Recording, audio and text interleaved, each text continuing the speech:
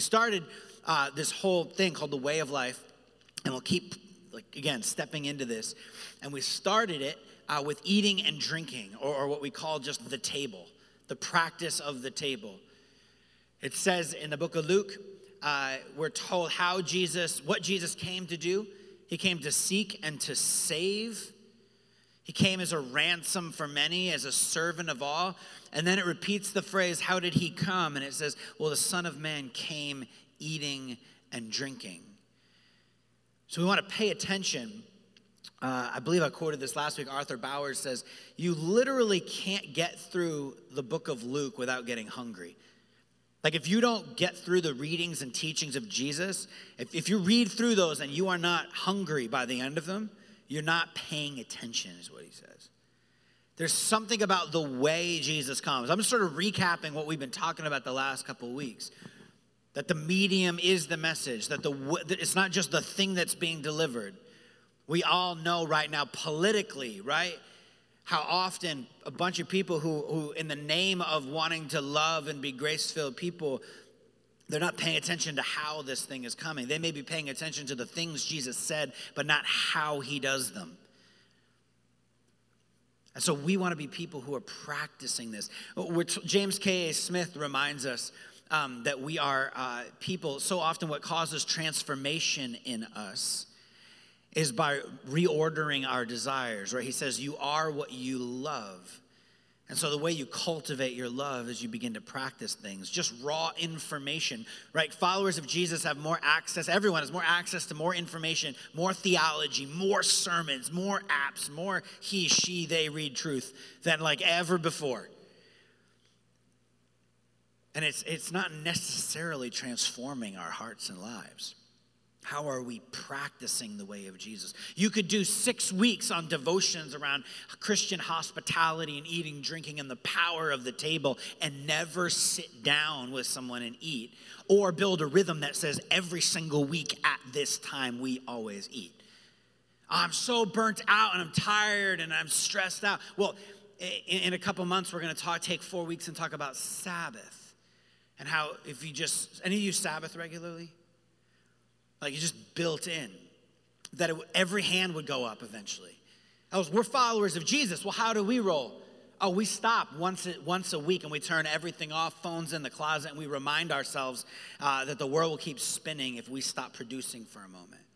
Every single week we pause and remember that all of life is a gift. Every week we just do that because that's how we roll, because we're followers of Jesus. We want to build a way of life that is rooted in the way of Jesus. That's why we started this series. So I'm really excited about it. So we're now at week 3 of this series, and I want to talk a little bit about, and it was just perfect that it flew right into Thanksgiving. I want to talk a little bit about celebration, and I want to talk about joy, and I want to talk about cynicism and anxiety.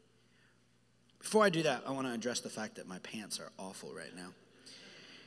Last night, we just moved into our new house last night. Thank you to the 15, 20 people who all helped us move. It was amazing. So we got into the house, and it's a long story involving childcare and cars and arrangement in the morning and stuff I won't bore you with. But basically, we've been staying at my in-laws. So my wife, Corey, went home with the kids and slept at the in-laws' house. We're probably going to stay there for another night or two. And I stayed up here in Providence at the house. And I didn't originally plan on doing that. So I was like, well, I know I have some clothes laying around and some stuff that was boxed up over the last 6 months that was sitting in a storage space. I don't know if you've ever done that, like had stuff in a storage space and then took it out. First of all, you're like, wow, there's some things I need to throw out. 2, I have clearly a moderate dust allergy. So I put everything on this morning, and I like couldn't stop sneezing, and all I had were these like painter pants on, and thankfully Evan St. Martin let me borrow his shirt. All that information was nonsense, and you didn't need any of it. So let's go. If you would you stand with me for the reading of the word?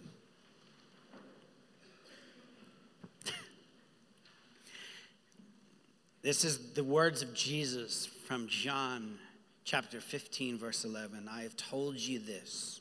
He's talking to his disciples. I've told you this so that my joy may be in you My joy might be in you, and that your joy may be complete. This is the word of the Lord. Thanks be to God. You may be seated.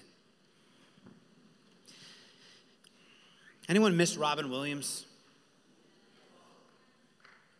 I miss that guy. Like, what a smile. I feel like, sadly, Robin Williams, maybe every generation has this, but it's sort of a totem for our moment right now. Big smile, so much joy, so much depression and anxiety going on. I think of Anthony Bourdain. We think of the stats on antidepressants. They're up 65%. 65%.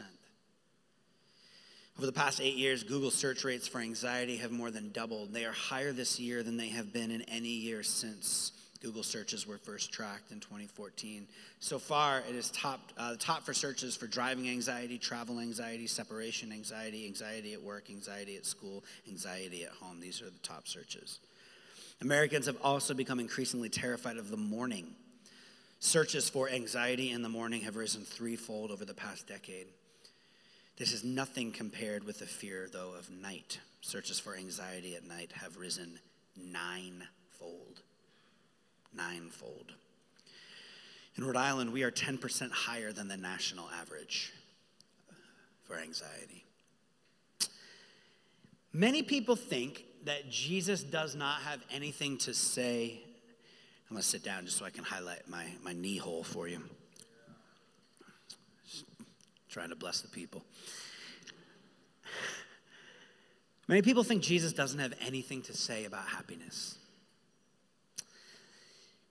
We think about who we're going to turn to. Jesus oftentimes, for whatever reason, is somber. Jesus kind of serious. If you're the prophetic type, right? Jesus always, to be honest, really reflects a bit of your personality no matter what, correct? You read yourself onto a person like Jesus, onto a figure like that when you're reading the stories. He's prophetic. He's angry at injustice all the time. He's zen, right? He's just sort of he might as well have his legs crossed and kind of always levitating. He moves through the crowd. Maybe you have some white robed, white Swedish Jesus who's walking around, some weird image of that, which is always funny for Middle Eastern Jew. We got all these images of him. Oftentimes I found I want to learn how to be happy. Let me look to Jesus. For whatever reason. And the prophecy about Jesus in the book of Isaiah. So in the Old Testament, there's these writers who are anticipating who the Messiah is going to, what the Messiah is going to be like. How will we recognize when the one who comes, when God moves in flesh and blood in our community and in our world to begin putting things back together. That's what we believe about Jesus. And one of those prophecies says, the Messiah will be anointed with the oil of joy more than all of his companions. My translation would be, he's the happiest person alive. Most full of joy. There's joy-filled person. This was quoted, this text, by the way, all the time in the New Testament. Let's look, turn with me if you have your Bibles to John chapter 2. John chapter 2. Oh, by the way, I have these books. I posted up on my Instagram story some resources, and I realized I had a couple extra books. So if anybody at some point, preferably not while I'm preaching, but maybe after, if you like some books, this one is Meals with Jesus. This is just really helpful if you want to dig deeper into table fellowship. And then The Art of Neighboring just provides these really practical ideas, maybe a home group leader or someone, how to go deeper into making sense of how to have a life formed around neighboring. My buddy Jay Pathak wrote this book. Anyway, if anyone wants those. John chapter 2. On the third day, a wedding took place at Cana in Galilee. Let's already pay attention to the language John is using. Already, if you've been reading the Bible, your lights should be going off on your dashboard. Third day. On the third day, Jesus' mother was there, and Jesus and his disciples had also been invited to the wedding. When the wine was gone, Jesus' mother said to him, "They have no more wine." "Woman, why do you involve me?" By the way, that was a term of endearment. just before you think funny about that. Why are you calling his mom woman? That was actually, in the original text. My hour has not yet come. His mother said to the servants, do whatever he tells you. I wish my mom had that kind of dynamic. Nearby stood 6 stone water jars, the kind used by the Jews for ceremonial washing, each holding from 20 to 30 gallons. Jesus said to the servants, fill the jars with water. So they filled them to the brim. Take note of that. He filled them to the brim. Then he told them, now draw some out and take it to the master of the banquet. Now, this isn't just a Jewish thing. When my wife and I, we kind of, our wedding was pretty DIY, the best, all ourselves. We just loved it. And it's like a nightmare for some folks. For us, it was like the best. Like hours of joy with giant whiteboards, planning every thing out. We invited a lot of people to our wedding, and we did not have a huge budget. So we had to figure out how to do things. So we really wanted there to be wine at the wedding. And so my uncle, as a sort of wine connoisseur, he picked out these bottles for every table for dinner, these nice bottles. And then we got 2 Buck Chuck, right? Trader Joe's wine, Charles Shaw, which, by the way, it's a great wine. Can we just be honest about 2 Buck Chuck? Right? There's a holiness to that. I just learned the backstory to that. I'll share some other time. Anyway, so we had 2 Buck Chuck, and that was for the rest of the night. You could just go up. We had a buddy, friend of ours, and she was bartending and would pour wine for folks. And then we figured out a way to get Narragansett Beer to sponsor our wedding, which was the best. So they just gave us a bunch of beer, and we put a sign up in the corner. It was so dumb. Anyway, so we had the wine. So, but you put the not so great wine after people, they're dancing, they've had a little bit of wine already. It's not like their first taste. They're not really gonna if the wine quality starts to slide a little bit. I'm not advocating mild drunkenness here. I'm just saying you start to loosen up and your tongue starts to loosen up. Well, this was normal to a much greater degree in a Jewish wedding.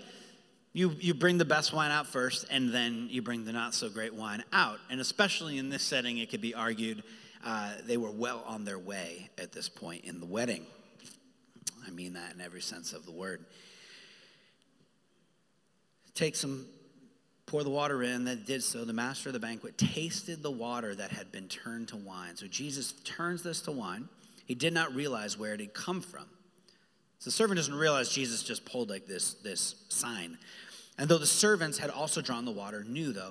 Then he called to the bridegroom aside and says, everyone brings out the choice wine first, and then the cheaper wine after the guests have had too much to drink. But you saved the best until now. It's pretty sweet. What Jesus did here in Cana of Galilee was the first of the signs through which he revealed his glory. So that last line, this was the first of the signs. This is a sign is this, a pointer to reality through which he revealed his glory. So he's pointing to something beyond himself. He's pointing to a bigger story.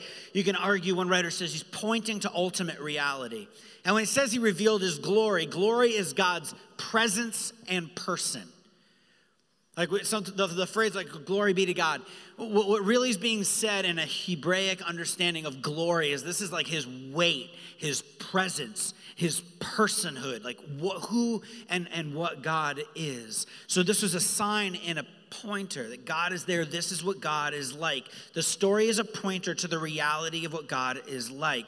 What's God like? He goes to a party, stays there till everyone's nice and toasty, and then he makes more, and he makes the good stuff.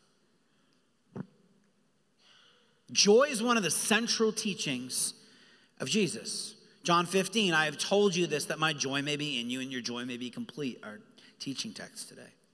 We'll come back to that. John 16, until now you have not asked for anything in my name. Ask and you will receive, and your joy will be complete. John 17, the next chapter. But I say these things while I'm still in the world, so that they may have the full measure of joy within them. Theology 101, we're told that Jesus is the fullness of God. That's a reach for some of you who aren't followers of Jesus. I understand that. For us, we actually believe that Jesus was the design, the logos, the order. This is when we look at Jesus, we are seeing the divine in flesh and blood. When people are trying to make sense of spirituality and what's at the center of the world, we believe it's found in Jesus. And so when Paul says the fullness of like the Father, the God, the divine is found in Jesus, we have to pay attention to things like he wants our joy to be complete. He wants our full measure of joy. He is like so after joy. He wants to give the joy. He's a joy giver. He's so full of joy and celebration. I'm going to wait till everyone is nice and on their way, and then I'm going to bring out the good stuff. Bring on the joy. The center of the universe is a God full of joy. Think about the most beautiful place you've ever been. Most beautiful place you've ever been. Just close your eyes for a minute. Think about I know half of you won't. We're in Providence, but the rest of you. What's the most beautiful place you've ever been? Okay, just one or two people, just shout out. What? Jamaica. Hawaii. What island? Kauai. What is it? Private islands in the Keys. Can you take me? One more place. What?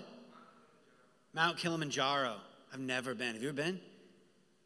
I've always wanted to go. All right, now think about the most like beautiful celebratory moment, like the happiest moment of your life. Take a moment and think about it. One or two of the happiest moments of your life.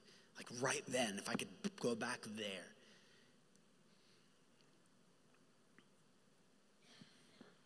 All right, shout out a couple things. Birth of my children. Huh? Wedding, my wedding. Baptism. Surfing. Amen. I love this church. Baptism. Silence. Surfing. Amen. Hallelujah.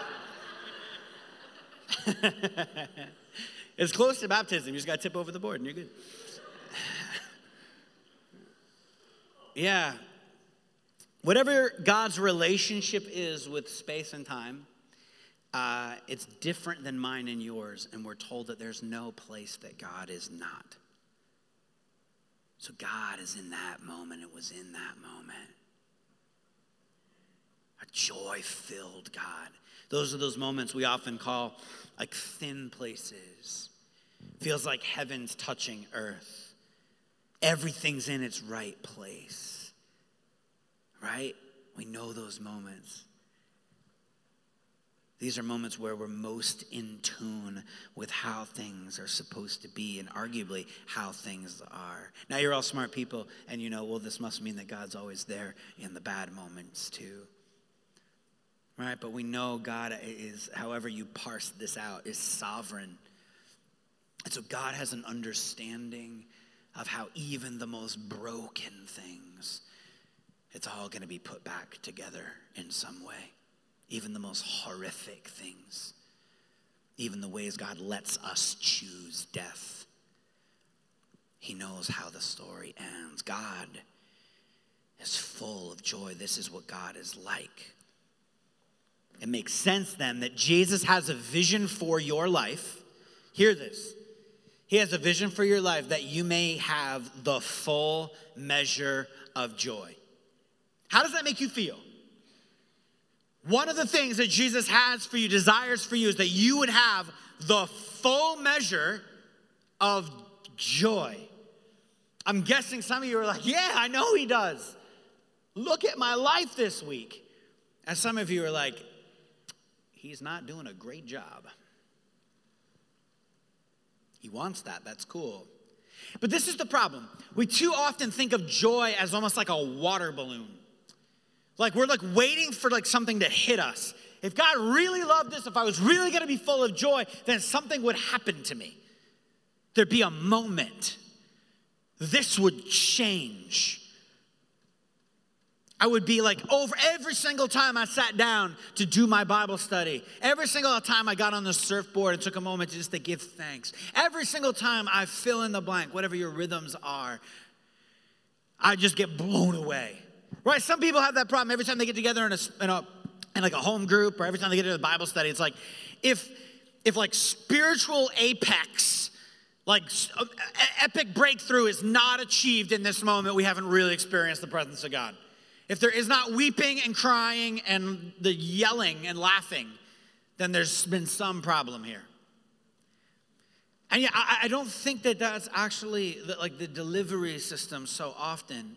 I want to talk about cultivating a joyful heart, because this is at the center of becoming like Jesus, of being a disciple of Jesus, cultivating a joy-filled heart. So how do we do this? Richard Foster says you develop the spiritual discipline of celebration. This command runs through the New Testament, celebrating, and it's actually kind of cloaked a little bit. So it's in this word rejoice. So in the Greek, it's the verb form of the noun joy. And so scholars argue that probably the best definition, in a sense, when they say rejoice, is like to celebrate, because it's something you do with other people, and it has the semantic range of the idea of a meal and a table. So most of us don't think of joy, though, as a discipline, right? Anyone else think of joy as a discipline?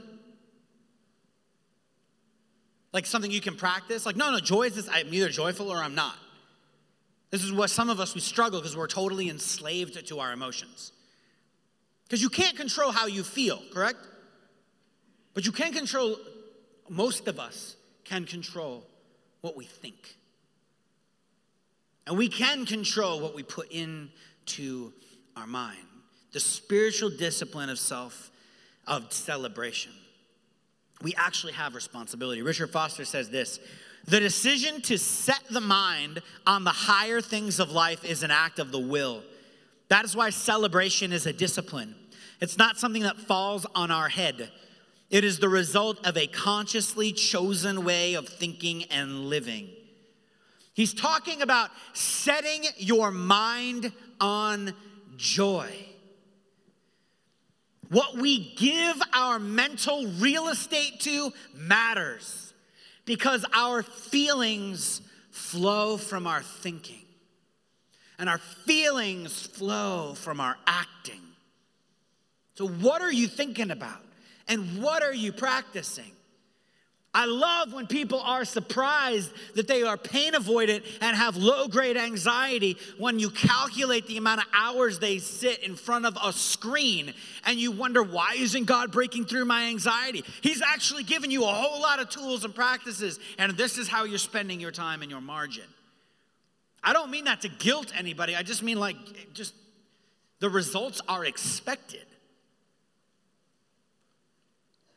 In the same way, if you just sit around and carbo load and never get to the gym,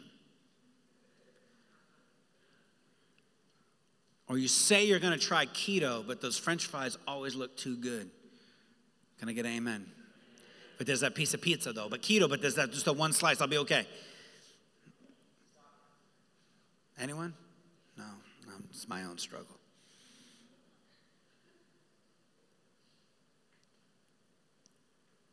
If your thoughts are on God, it's going to change things.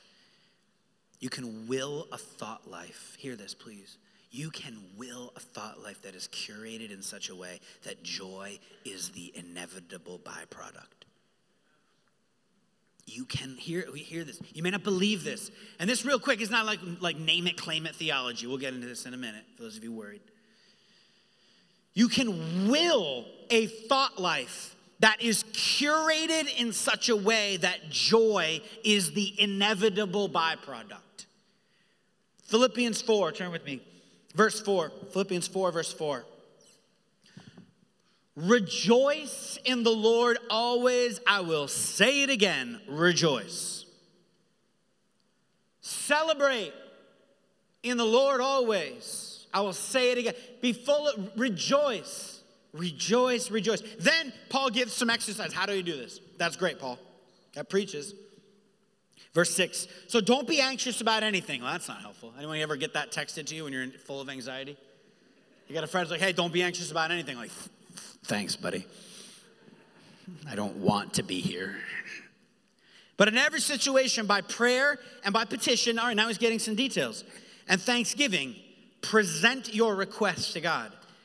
And the peace of God, which transcends all understanding, will guard your hearts and your minds in Christ Jesus. Finally, brothers and sisters, whatever is true, whatever is noble, whatever is right, whatever is pure, whatever is lovely, whatever is admirable, if anything is excellent or praiseworthy, think about such things. Whatever you have learned or received or heard from me or seen in me, put it into practice. He's so confident in his practices around joy and peace and connectedness to the Father. He's like, you see I'm doing, do it, because that's what it is to be an apprentice to Jesus. And the God of peace will be with you. He's saying, meditate on these things. Focus on these things. So the first thing I notice in this text, if you're taking notes, first one is surrender. Surrender. Surrender your illusion of control over to God. You've come to the place where surrender and illusion, you surrender the illusion of control. First and foremost, he releases outcomes to God. He releases, I can't control you. My prayer I say over and over and over from the Sermon on the Mount is basically, I need to entrust other people to God. As a pastor, I struggle with this.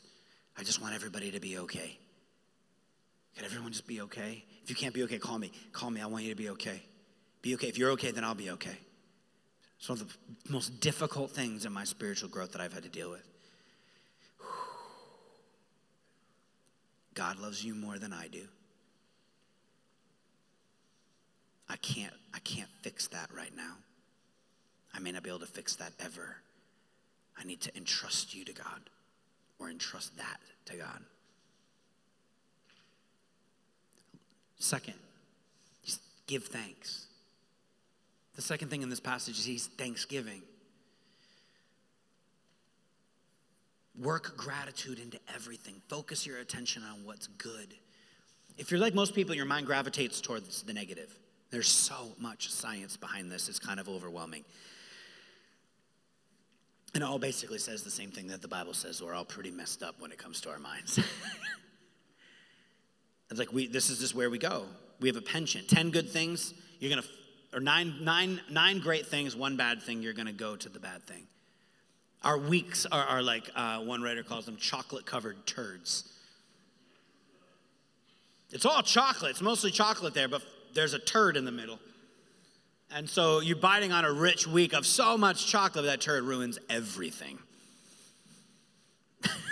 That's the only thing anyone's gonna remember from this sermon. $10. Right? That list, whatever's true, whatever's lovely, whatever's praiseworthy, whatever's excellent. We so often are thinking of the opposite of that list. We set our minds on the opposite of that list. And so much of this, right, has to do with even how we start our day. I want to give you some things that I've been working on and thinking about. So the worst way, in my mind, to start a day, there's no worse way to start a day than this. I wrote this down. You ready for this? Sleep with your phone next to you. Set the alarm on your phone so you wake up and you have to reach for your phone. It's the first thing you have to do because you got to turn the alarm off. Roll over, check that phone. Anyone text you? The boss up early, already sending emails? Check social media. She did what? Wow, they were out there. Man, let the FOMO hit in. News feed, then go to your news feed. That Apple news feed, if those of you have iPhone, that is the worst thing that's happened to me in years. I've had a lot of bad things happen. That's the worst. Right? What's the number one question we're all asking when we flip to the news feed? Be honest. What did he do today? What did he say today? That's not a political statement. We can all agree, Republican, Democrat. He just is really smart. All right. I'm going to fall over. What did he do today? I can't think of a better recipe for misery than that.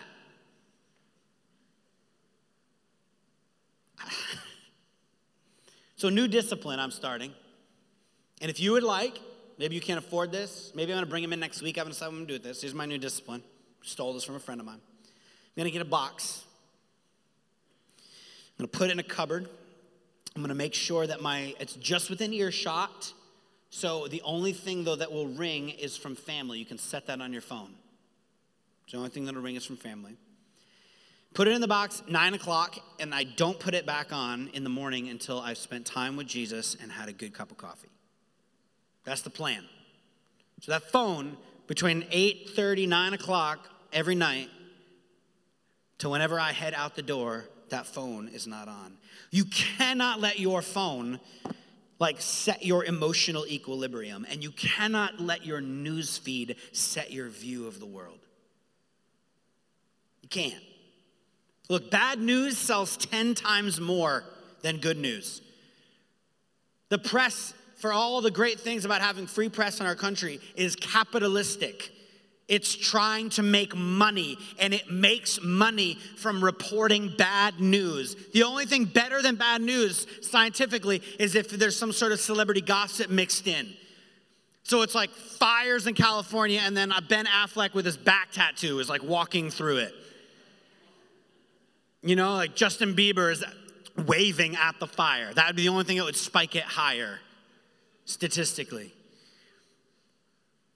This is important to know because there's a lot of good in the world. There's a lot of joy. I tell people all the time, I just so wish you could spend a day in my shoes. The stories I get to hear about the healing and redemption and life and love of Jesus that is exploding in this community. And that's just us. This little crew in Providence, Rhode Island. This doesn't mean we turn our eyes away from injustice. I hope you know me well enough at this point to know this is not that. This is not about the privilege of ignoring the pain of the world and isolating yourself. This is not about that. This is saying, what am I going to set the tone of my day? What is the vision? So as I charge into a day where I know I'm going to hit injustice, I know I'm going to see systemic racism, I know I'm going to see oppression and brokenness, I know I'm going to see my friends hurt, I know I'm going to see myself fall short of the glory of God over and over. My lens began with the blood of Jesus. My lens began with knowing the end story. My lens started out full of hope and gratitude and kindness that will actually move me to peaceful, redemptive action in the world and not just reactive anger. I won't be a burned out activist. I'll be somebody who can endure the long haul of justice. I'll be full and rooted in peace and joy. Don't let your phone set your emotional equilibrium. Let prayer set your emotional equilibrium. And let the word set your view of the world. I love this, and I say it probably every other week. I need new stories, but I just can't get past Dr. King saying, my dad used to beat this into my head. It was like, just let Dr. King's words, I've been to the mountaintop. He's telling people who are feeling that like they are under the boot of the empire and of thinking. He's telling these people, I want you to know how it ends because it will give you life here and now. I want you to know how the story ends because it will inform your hope and joy when you can't have that baby. It will inform your joy and hope when it looks like your marriage is falling apart. It will inform your hope when it looks like fill in the blank. And it will fill you with a sort of joy of heaven even here and now. We are tired and we cannot let like the world, I always hate that phrase, it's so sloppy, but we cannot let the culture around us shape. There's a study that just came out and it basically called most of the population of the United States, it had this term, and it called them the exhausted majority. It was like looking at all of the insanity around our current cultural dialogue and divisiveness and tribalism. And so there's a group of people in the middle, which is most of us, the exhausted majority. Don't be that. Don't let the enemy sabotage your movement toward joy. So recap, surrender. Philippians 4, surrender the illusion of control. 2, pro tips. I don't know what I feel like right now. 2, give thanks. 3, set your mind on the things above. And over time, you will become a joyful person. That's it. Nailed it, Andrew. Those 3 things. Those three things. Surrender the illusion of control. Practice that. You're not just going to do it tomorrow. It's going to be hard. Keep working on it. And trust. This has been the story of my life. Surrender the illusion of control. I can't. Give thanks. Cultivate it. Find things to give thanks for and then do it. Like say it out loud. Write it down. Give thanks. And 3, set your mind on things above. Cultivate what you're letting into your mind. I can't think of a better way to practice the discipline of celebration. I can't think of a better way to practice the discipline of rejoicing than by eating and drinking. I can't think of a better one than the table. We read so much about Jesus around the table. The Torah commanded, stop and throw a party and eat 3 times a year at a feast. Deuteronomy 14. Be sure to set aside 1/10 of all that your fields produce each year. So this is one of the tithes that you would give. Take 10% right out of the gate. This is an agrarian society. Take 10% and then do what with it? Some of them was give to the priest. Some of them was give to the mission and movement. But this one was, ready for this one? Anyone know what this passage is? I'd be so impressed. What do they do with the tithe, Chris? Yeah, it says eat the tithe. Right there, verse 23. That's not Andrew translation. Eat the tithe of your grain, new wine, olive oil, the firstborn of your herds and flocks in the presence of the Lord. Vegetarian, sorry you can't come. At the place he will choose as a dwelling for his name, so that you may learn to revere the Lord your God always.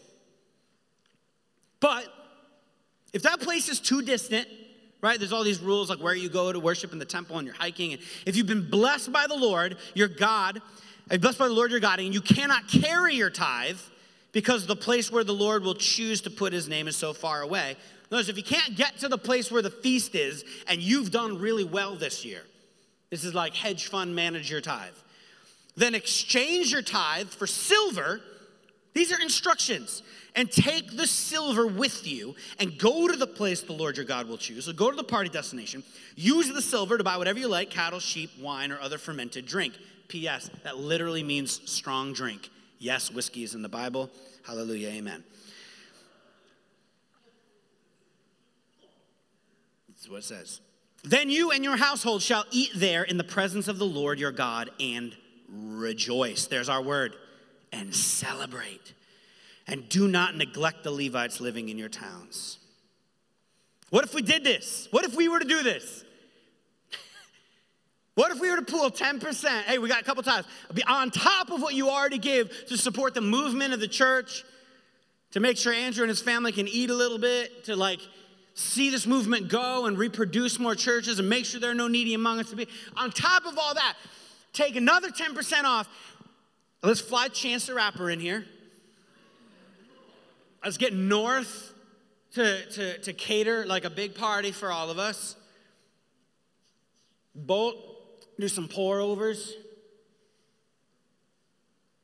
I don't know, ropes course. Trampoline, I want one of those trampoline things. Clearly I'm designing this party. Hey, just throw a party. Throw a party. I don't know your view of God, and especially those of you who maybe came in here and you're a little overwhelmed by walking into a Jesus space like this. Is your vision of God the one who commands you to party? That's my God. There's another passage where literally he threatens death for these ancient Israelites. He's like, if you don't stop, you're basically dead already. Stop. Celebrate. And make a rhythm of it. Practice it. Build it in like a workout schedule. I want to end with this. Sorry, I'm going late today. The best way to celebrate is to eat and drink with your friends. This is all I'm simply saying. In this book, I was just reading someone else summarize this. I have not read the book. Hacking the American Mind. Anyone actually read this? The Hacking of the American Mind? This is not a Christian book. Basically, the point of the book apparently is we've conflated pleasure with happiness. Pleasure is something that leads to addiction. Pleasure is something that's like a momentary blip, right? This is about the chemicals that are going off in our head. basically, too much pleasure leads to addiction, and there's no such thing as too much happiness. And the argument is essentially like government and media, they've sort of, because of this capitalistic system we're in, have conspired to hack your mind to give you pleasure fixes. This is just how we're wired because it makes the most money, because it gets the most response. And so his fix, not a Christian book at all, is basically you need religion and you need a community to do life with. It's just fascinating. Get your people together and eat together. It's like this epic book. I just like thumbed through it. Like I just got it on Kindle and I'm like going through it and it's just dire. You can just tell from the titles. Like, okay, this guy does not have a positive outlook. And you go ahead and you read the last chapter and it's like, how do you fix this? Eat and drink together. And all of a sudden you're like brand new sociologist, super hip writer right now on the TED Talk scene is sounding like an ancient rabbi that we call Lord. Our practice this week is simple. Get together with others and eat. A quick note, I keep mentioning jokes about liquor. This is not like an advocate for mild drunkenness. I didn't grow up in an alcoholic family. I grew up in a really healthy family around alcohol. Have a glass of wine, really, really safe and simple. Learn to, my uncle gave me this long pitch, you never get drunk, man. It disrespects the alcohol. So this is not some argument for that. When we party in the kingdom, it looks different than partying everywhere else. All right? Just a quick reminder. And some of you have made the choice, I can't go near that. I don't do that. Maybe you have alcoholism in your family. We applaud that. And there's plenty of things to celebrate with outside of that. All right, just a quick note. Just need to say that. That okay? You with me? There's a world of difference between a party in the world and a party in the kingdom. Federico Fellini, Brad Rohr gave me this quote, says this: "You can all pretend to be cynical and scheming, but when we're faced with purity and innocence, the cynical mask drops off." We can all pretend to be cynical and scheming and dour and middle of the road, but when we're faced with purity and innocence, the cynical mask drops off. Look, when we're confronted with Jesus, this is why I love that quote. When we're confronted with Jesus, when we worship, when we say, thank you, Lord, I just want to thank you, Lord. When we sing that of our Lord, it begins to just knock down this cynicism. We can feel it almost in a moment. The enemy wants to make God into something he is not, and our God is a God of joy. Our God is a God of joy. Last thing. The culture of celebration is to be the culture of this house, of this church. When we look through that famous text in Luke 15, right, where we have the tax collectors and sinners are gathering around to hear Jesus, and they're all muttering, right, this man comes to eat and drink and eat with sinners. They're all muttering. He tells these then three stories, right? He tells a story about the sheep. He says, and when he finds the sheep, when the shepherd finds the lost sheep, he joyfully puts it on his shoulders and goes home. Then he calls his friends and neighbors together and says, rejoice with me. I have found my lost sheep. I tell you, in the same way, there will be more rejoicing in heaven over one sinner who repents. Rejoicing. He comes together and he tells these stories. Or suppose a woman has 10 silver coins and loses one. Doesn't she light a lamp, sweep the house, and search carefully until she finds it? And when she finds it, she calls her friends and neighbors together and says, rejoice with me. I found my lost coin. In the same way, I tell you, there is rejoicing in the presence of the angels of God over one sinner who repents. This all sets up the prodigal son story, which most of you know. The third time he makes the point of it ends with a feast. The father said to his servants, right when the prodigal son, the son who's burned all the bridges and ran away, comes home, the father, the God figure, says, bring the best robe, put it on him. Put a ring on his finger, sandals on his feet. Bring the fattened calf and kill it. Let's have a feast and celebrate. For this son of mine was dead and is alive again. He was lost and is found. So they began to celebrate. Meanwhile, the older son is in the field. When he came near to the house, he heard music and dancing. That's what the father's house is like. That's what the house of God should be like. So he called one of the servants and asked him what was going on. Your brother has come home, he replied, and your father's killed the fattened calf because he was back home safe and sound. The older brother became pissed off, angry, and refused to go in. So his father went out and pleaded with him.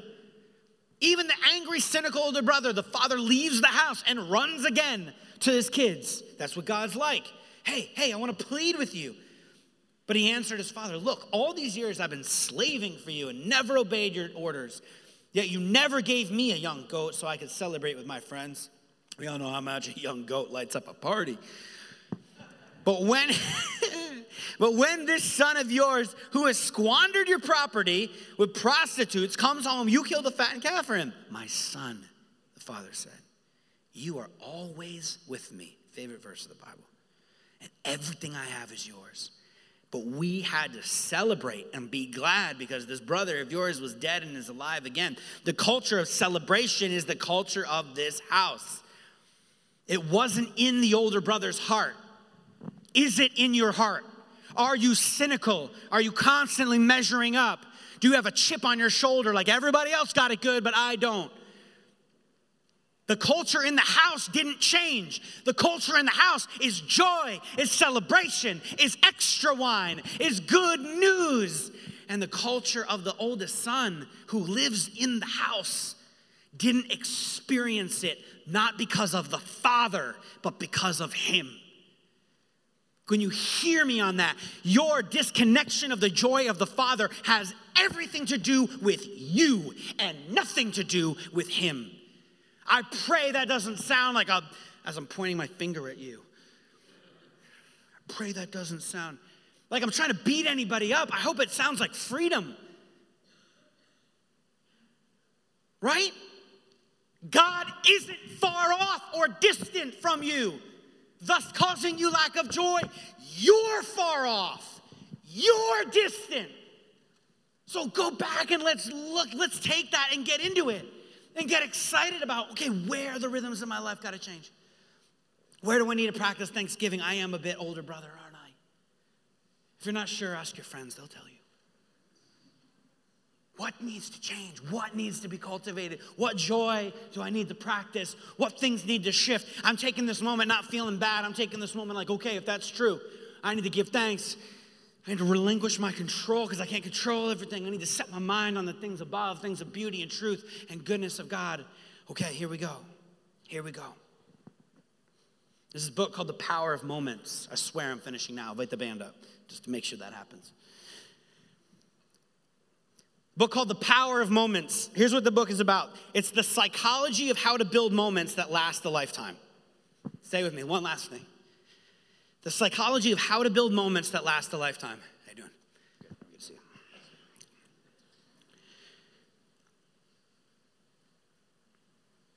So it points this out. This is why this is so interesting to me, this book. The Power of Moments. When you get ready to celebrate, the writer makes this observation. There will always be resistance and cynicism. There'll always be, whenever that you're trying to cultivate a moment of joy.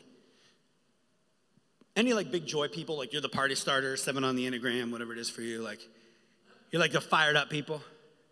And you're there's always that moment. You're looking at him over across the way. Yeah, I'm looking at you ones. He's looking at you and you're just going oh, yeah, there's something you're going to say here. There's always a moment of resistance. And this is the line. Beware the soul-sucking voice of reasonableness. Isn't that good? Beware the soul-sucking voice of reasonableness. It's too expensive. It's too expensive. It's going to take too long. It's two whatever. Anyone 2 people? You know who you are. It's okay. You have a lot of other good gifts.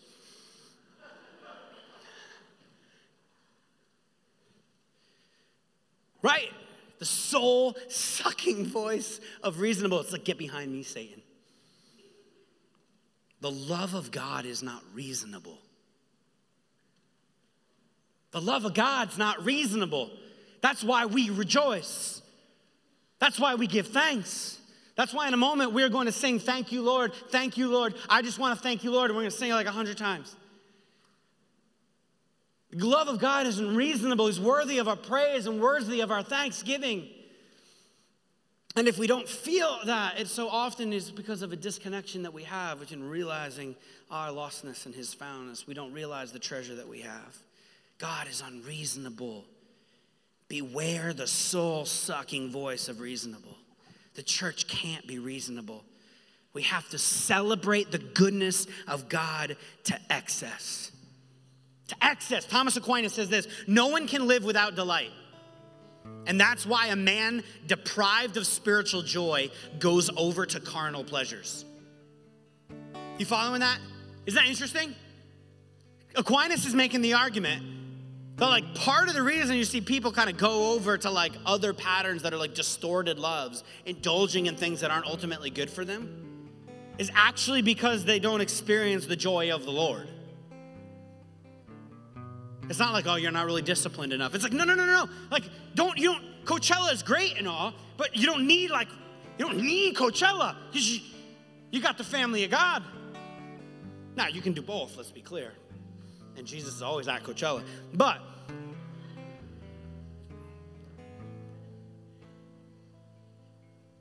we need this house. May it be marked by celebration and joy. And so this week, as we eat and as we drink, as we gather at Thanksgiving, many of you opening up, I'm just going to put these down here. As many of you are opening up your homes for others to eat at. Many of you are going to walk into a difficult family situation. I know this is actually a hard time of year. What will it look like to cultivate the joy of the Lord, to give thanks to the Lord? So what time is it? How are we doing?